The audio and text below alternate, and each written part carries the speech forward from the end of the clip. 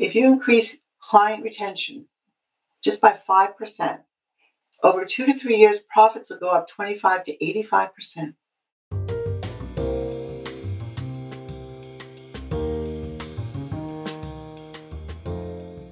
Welcome to Smashing the Plateau. We help you get unstuck so you can do what you love and get paid what you're worth, consistently. I'm your host, David Schreiner-Kahn. Today on episode 603 of Smashing the Plateau, I'm speaking with tax attorney turned consultant, Lynn Thomas.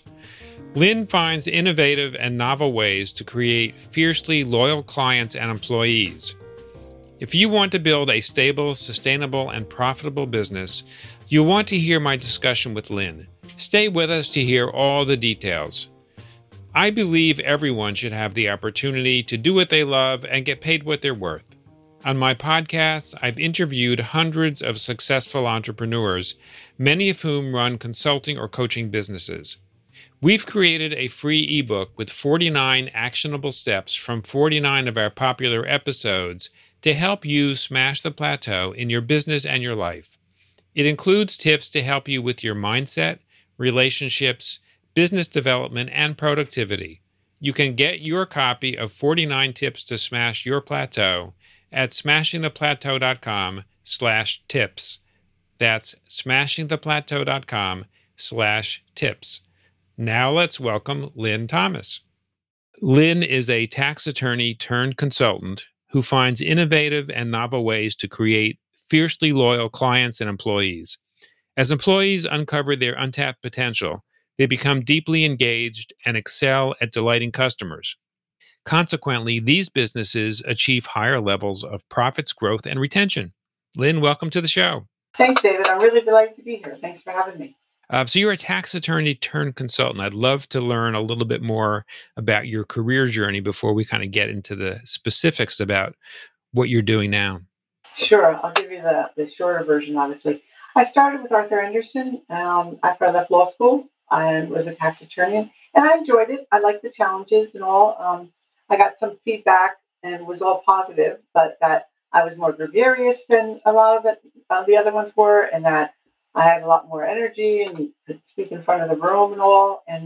But it helped me to see that there were other qualities about myself that I wasn't as aware of.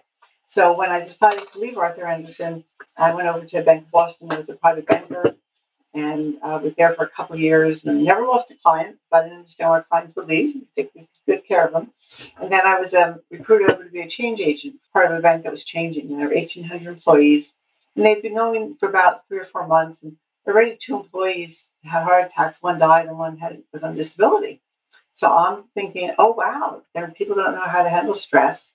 So I went out to a top name organization in Boston and negotiated their price to come in and educate everyone about stress from $1,500 to $500, which I thought was pretty great. So I go to the head of the project, and I said to him, well, they'll come in and they'll talk about stress. So we won't have any more people up in heart attacks or anything else, and it'll be like $500. And the gentleman said no. And I said, no, it's $500 for everyone. And he said, no. And I said, I'll pay for it. And he said, no. So I turned around, walked out of the office, like my hair stood on the back of my neck. And I resigned the next day because I just was not going to work for an organization that didn't care about its customers or its employees or customers or anybody, and didn't care about the stress and wasn't willing, and just didn't care. I guess I'm thankful that he was so blunt, like he wasn't trying to hide it.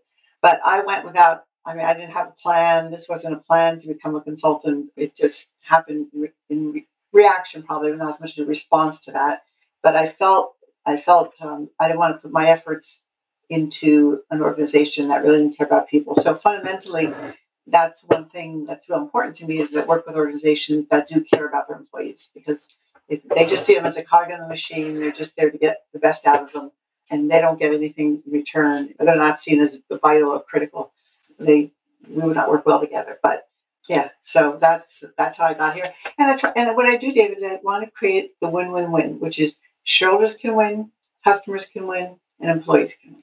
It's a different conversation. It's more difficult conversation than the typical, but it can happen, and it's far more interesting. We get far more motivated employees and clients when you get them involved and engaged in projects or something. But so that's what I wound up creating. I didn't know how to do it.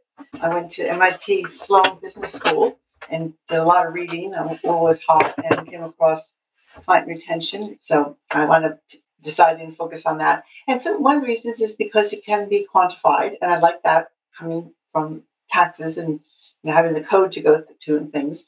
And I like the idea that it was involving human beings and people, and it was able to be measured. Mm. And Lynn, how long had you been working when you had that trigger moment when you just suddenly quit your job? How many years in total? Yes. 8. Yeah. And you said you didn't have a second thought about it. You just decided this is it. Yeah, it was like, the straw that broke the camel's back. It's just, I was hired to be a change agent. I was hired to motivate people to change, but they weren't willing to give anything for people to be able to change or more predisposed to change if you could help them reduce their stress. So I didn't. I think part of it. I had a father who loved his work, so I grew up thinking work is fun.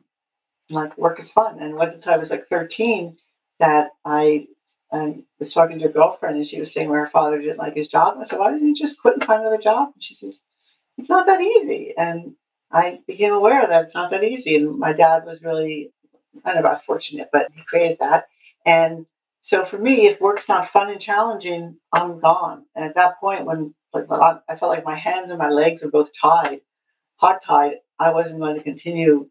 How could I genuinely try to motivate people to massively change if they're not willing to pay $500 towards reducing stress? I mean, that's not even $1 a person. It's like 30 cents a person. So it was a smack in the face. And I think because I had enough confidence in myself that I just knew that there was a way that had to be that not all companies would act like this and have that dark underbelly, which I saw. And I knew my dad didn't. I mean, that was one example, at least. I knew some other companies that were more people focused and saw that as customer centric wasn't quite around. But I look back at it and I say it was pretty rash. But I don't think I had a choice. I could have put it off maybe a week if I could have stomached it. But it's sort of like when something in me broke when I heard that.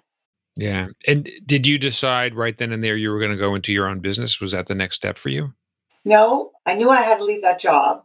One gentleman offered to help me find a job, and I think I said, "Well, let me just think about it and get back to you."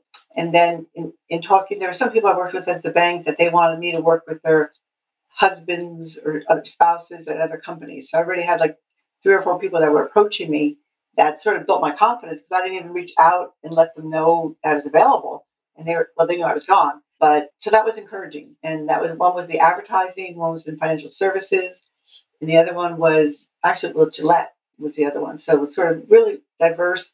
And at that time, it was really about how to change, how to see, a phrase that's gotten overworked, but think outside the box.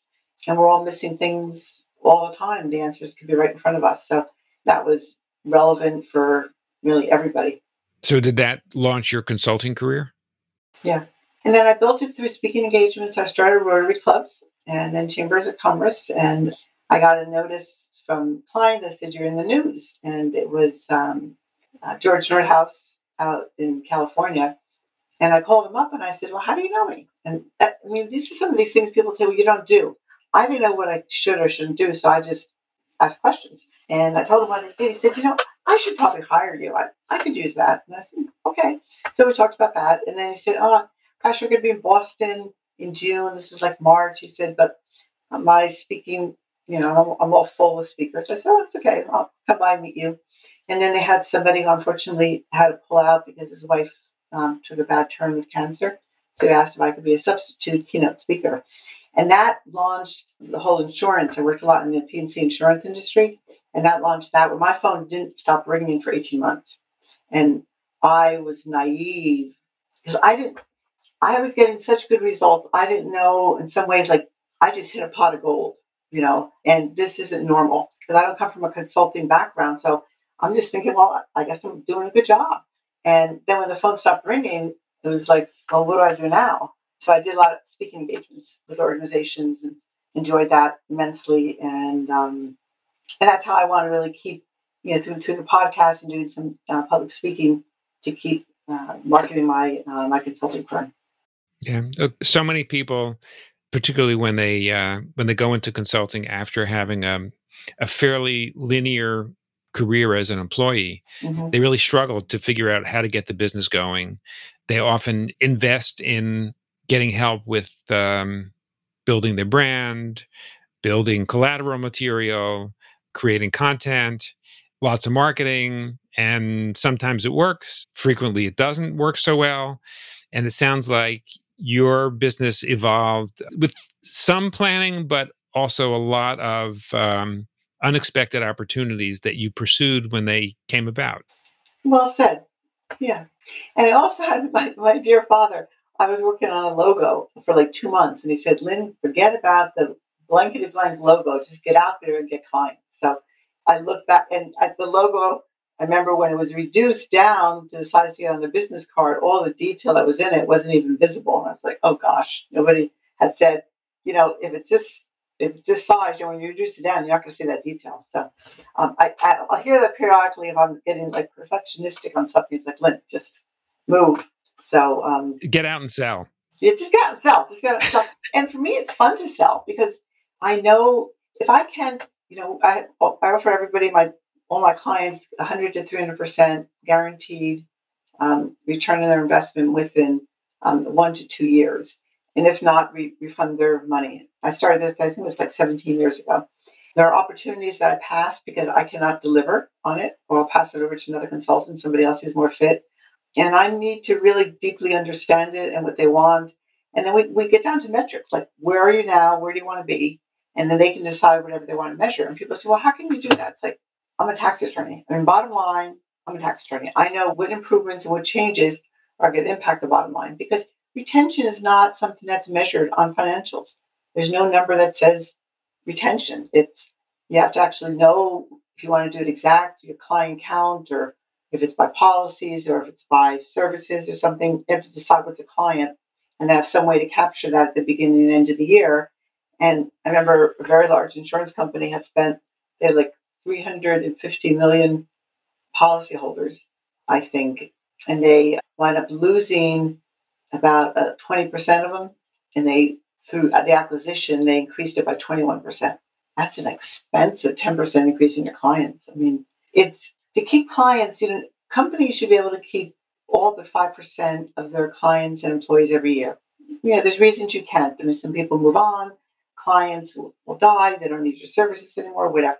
If you're more than 5% are leaving, there's something wrong. And Boston College did a study of my marketing course, did a study of my business, and they were surprised that I went out to like my 10 best clients at that point, and 9 of them didn't know they had a client retention problem because they thought it was acceptable to lose 10% of your clients or 12%. I'm like, it's not, I mean, it's mediocre.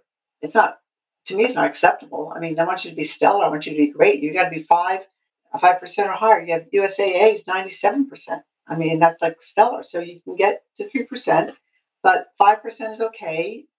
7% is, you can improve, but giving it more than that, it's so expensive to replace clients. And we're finding out now, especially with COVID with employees, that you want to keep them. And the first year client is so much more expensive to serve and is more likely to leave than a client who's been with you.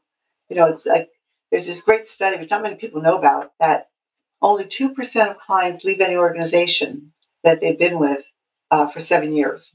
So I'll say to clients, what's your plan to keep them for 7 years? And we'll say, why? And I'll say that. I'll say, okay. And they'll say, well, we don't have one. I said, well, let's create one. Because the goal is, if you want to keep them just 1 year, do what you do, and you'll keep some, those the other ones will leave. But many companies lose 10 to 15% of their clients every year. So in 5 years, you're replacing half of your clients.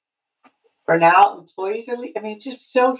Yeah, the disruption is very expensive. And you're right. The disruption is not measured on the financials. No, it's not. It doesn't show up. It said for employees, it's 300 to 500% of the current employee's compensation to attract, recruit, train, and get the employee up to the person who's up to the level of the person who's leaving. So if you have to spend 300 to 500% more, what could you do to keep them? And what I want to say to you, what I want the audience to know, is that if you're wanting to base your business on relationships, then you have to act relationally. And that's why you don't offer somebody, I'll give you $20,000 because you treat them as transactionally. What is it that you want that will help you want to stay working here? How can I help you develop your skills? How can I help you make sure that 3, 5, 7 years from now, you will have a job because so much is changing. None of us really know. What do you need from me? What do I need to offer you that I can expect you to stay for the next 2 to 3 years or whatever they're asking? And then just be quiet and watch what they say, how they respond, and dig under their initial response. So if it's like, oh, you need to be really good to me. Well, that tells me nothing. So being good to you means what?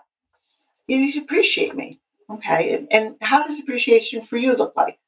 Well, I'd like you to let me know at least once a week, very specific, when I do something really well. Because most clients tell me, my clients say is that I'll hear about the 2% I don't do well, not the 98% I do well. So I want to be appreciated but I don't want to be recognized, which is in front of other people, because that'll get me embarrassed. And you recognize me and that gets me embarrassed, and I don't like that. Oh, so what you're saying, one thing I need to do is to appreciate you, which is just to you, at least once a week, and catch you doing something well. Yes. Okay, so that's one aspect. So then we go on more. So it's having a conversation with each employee, like customizing their retention. Because after COVID, none of us went through COVID the same, and none of us are coming out the same. So to have one size fits all or try that is just not going to work. Yeah. Lynn, how much does it depend on what kind of industry the company is in or their business model in terms of client retention? It depends a lot. I mean, if your clients are you want to retain them for a period of time. So it's professional services, doctors, dentists, attorneys, accountants, financial planners, etc., wealth management. Those clients will tend to stay longer and not turn over as quickly. But if you're talking about like CVS versus Walgreens, I'm not sure there's really loyalty at play there. So if it's just, I'm mostly B2B, and those tend to be a little bit longer. I have worked with CVS and some the Hyatts and the Sheratons, and for the convention business, there is a correlation with their experience that they had before and the likelihood they'll come back. Where with C2C, it's not really there.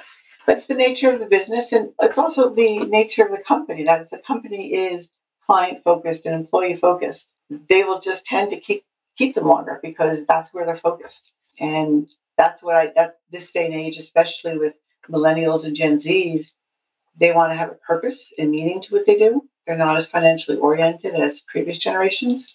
As they look out in the world and they see so many issues and problems, they want to be part of the solution. And those are the employees that are tech savvy, that are agile, that are resilient, that you can't overwhelm. I mean, I've been in situations giving them work and just putting so much work on their desk. They've never said stop. They've never said too much. I'll get to it. I'll get to it this week. And they do. They have a phenomenal capacity, but they like to have a balanced life. When they're done, they'll leave at 4 or 3. They won't stay to 5 because you're supposed to. I think they looked at us as their parents or whatever and said, you guys work like Arthur Andersen and I work during tax time, 12, 15 hours a day. And like, why? And because that's what I was expecting. It didn't have to be that way. So I think they're more balanced. They've also lived through some were old enough to remember 9/11 themselves, but everyone, the Great Recession and now COVID. So you can see that there's issues and problems in the world that are not being solved and are being exacerbated, and they want to be part of that solution because looking ahead to their children and grandchildren, etc., make sure there's a world here that we can all survive in. So connecting meaning to them for their job is very important to them. Lynn, how do you describe who your ideal client is? It's usually in the professional services. It can also be like banks, the whole financial service industry a lot, but that they have a relationship that they're willing to invest in to keep long term. So investment bankers I also work with. And the best ones obviously are where extreme humanism is Tom Peters' phrase, which I love. And he said, now's not a time to focus on your employees. You don't get it because you best be focused on them, their well-being, them taking care of themselves. That's why you see some companies, just offering the whole company a week off because recognizing that the well-being of people has just been smashed with COVID. And, there were 36% of employees during COVID quit without another job. So there was a real lack of understanding at senior management level or management level of how difficult it really was for a lot of people to manage everything with COVID, and they didn't have a job. It's just like they just couldn't tolerate whatever was being asked of them. So, and I can tell you that when I start with a client, I'll interview some top clients, that's the 20% that generate 80% of the revenue, some top employees and management, senior management, and the employees are like the best of the front line because they will solve most of the problems because they interact with the clients, and their perceptions and the client's perceptions are quite close to each other. And senior managements, there's a bigger gap. So that's where I look at the gaps, and it's like, okay, well, you think they come for ABC, but they say they come for B, D, and E.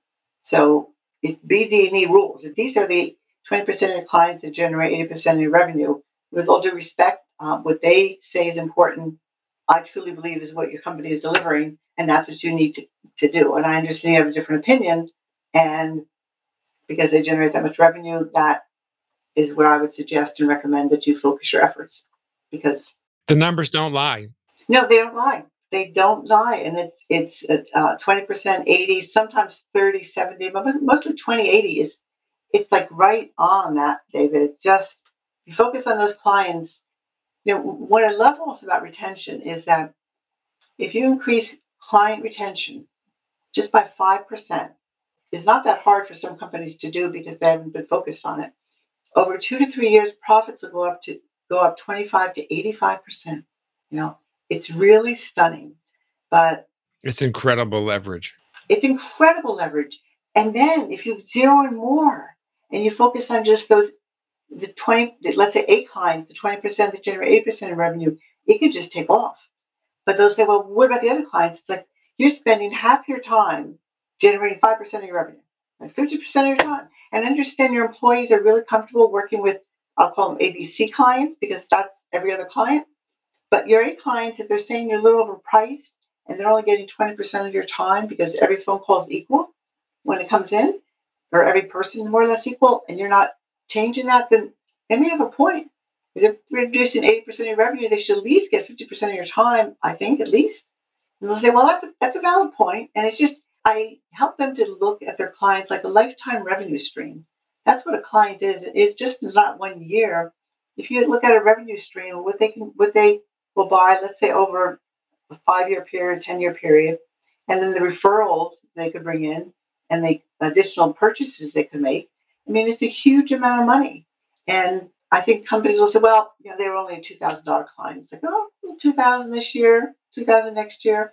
Let's say 10-year clients, that's $20,000. And let's say they brought in 2 or 3 referrals. Let's say 2 referrals. So now you're up to $60,000. So it's not a $2,000, it's a $60,000 client. No, I never thought of it that way. So a few dollars here, a few dollars there. Pretty soon we're talking about real money. Yeah. And I don't know why people don't look at it that way. I mean, that's the way I look at businesses. And it's the way I looked at it when I was at Bank of Boston in private banking. And my colleagues would lose clients. And I'd say, how could you let him leave? Oh, he was a jerk or said something like this. Like, he's a client. So what? He gets to be a jerk or she gets to be a jerk. I mean, it's like, I'm the one, at least for me, held to a certain standard that I've got to not act, but be highly professional, et cetera. And if the client wants to get upset, as long as they don't go to profanity, fine. And if they go to profanity, I'll say, your words are getting in the way. Can we pick this conversation up at another time? And usually that just settles them right down. But yeah, Len Schlesinger out of Harvard, he was giving a presentation and he said, you always want your parents to be impressed by you. He said, so I was giving a presentation, a large audience like this down in New York City. And my father, who was an upholsterer, came and he says, I'm running up and down the aisle saying, who are your best customers? Find out what they want and find a way to give it to them profitably. And he says, and they're applauding and they're all saying, who are your best customers? What is it they want? And find a way to give it to them profitably. And he said, I was perspiring and sweating and everything. And he said, everyone gave me a standing ovation. It was great. He said, but I was looking at my dad and I went down and I said, so what do you think? He says, they really like you. He said, yeah, but what do you think? He says, is it really true they don't know who their best customers are, what they want, and they don't know how to deliver to them profitably? He said, yeah, it's true. They don't. He goes, oh my gosh. He says, I don't get it, this country. I don't get it. You should kiss the ground every day in America, is they could run businesses, run big businesses, and not know who the customers are, what they want, and give it to them profitably. And you can see as an upholsterer, his mindset, of course, was exacting, what he was doing. But the idea, and it is like, you don't know what your customers want. Who are you talking to all day? And senior management doesn't talk to customers or clients, so they've lost touch. Yeah, it's mind-boggling, and it's so sensible. You have years of experience doing this and helping companies. Lynn, how can people learn more about what you do, access any resources you may have, or get in touch with you? Oh, sure. Yeah, LinkedIn's probably the best. Lynn Thomas at LinkedIn. And then my website is just Thomas Consulting and Wins at the NWINS.com. And and I'm happy to have, under half an hour conversation really with anybody and just help them, and especially during COVID and the challenges that's presented, how to bring employees back safely, how to speak with them, how to make really good human connections so people will stay, because people are feeling very disconnected from so many aspects of their lives. So, but I'd be happy to offer that to anybody. Great. And it's really important right now. Lynn, I want to thank you so much for taking the time to join us today on Smashing the Plateau and share just some snippets of your vast experience helping companies do a better job. My guest today has been the CEO of Thomas Consulting, Lynn Thomas. Thank you again, Lynn, for joining us. My pleasure. Thank you so much for having me on, David. When you visit the Smashing the Plateau website at smashingtheplateau.com, you'll find a summary of each episode along with the links we mention on the show. Today we learned how you can build a stable, sustainable, and profitable business through client loyalty. I believe everyone should have the opportunity to do what they love and get paid what they're worth. On my podcast, I've interviewed hundreds of successful entrepreneurs, many of whom run consulting or coaching businesses. We've created a free ebook with 49 actionable steps from 49 of our popular episodes to help you smash the plateau in your business and your life. It includes tips to help you with your mindset, relationships, business development, and productivity. You can get your copy of 49 Tips to Smash Your Plateau at smashingtheplateau.com/tips. That's smashingtheplateau.com/tips. Thank you for taking the time to listen to our show. I'll see you on our next episode.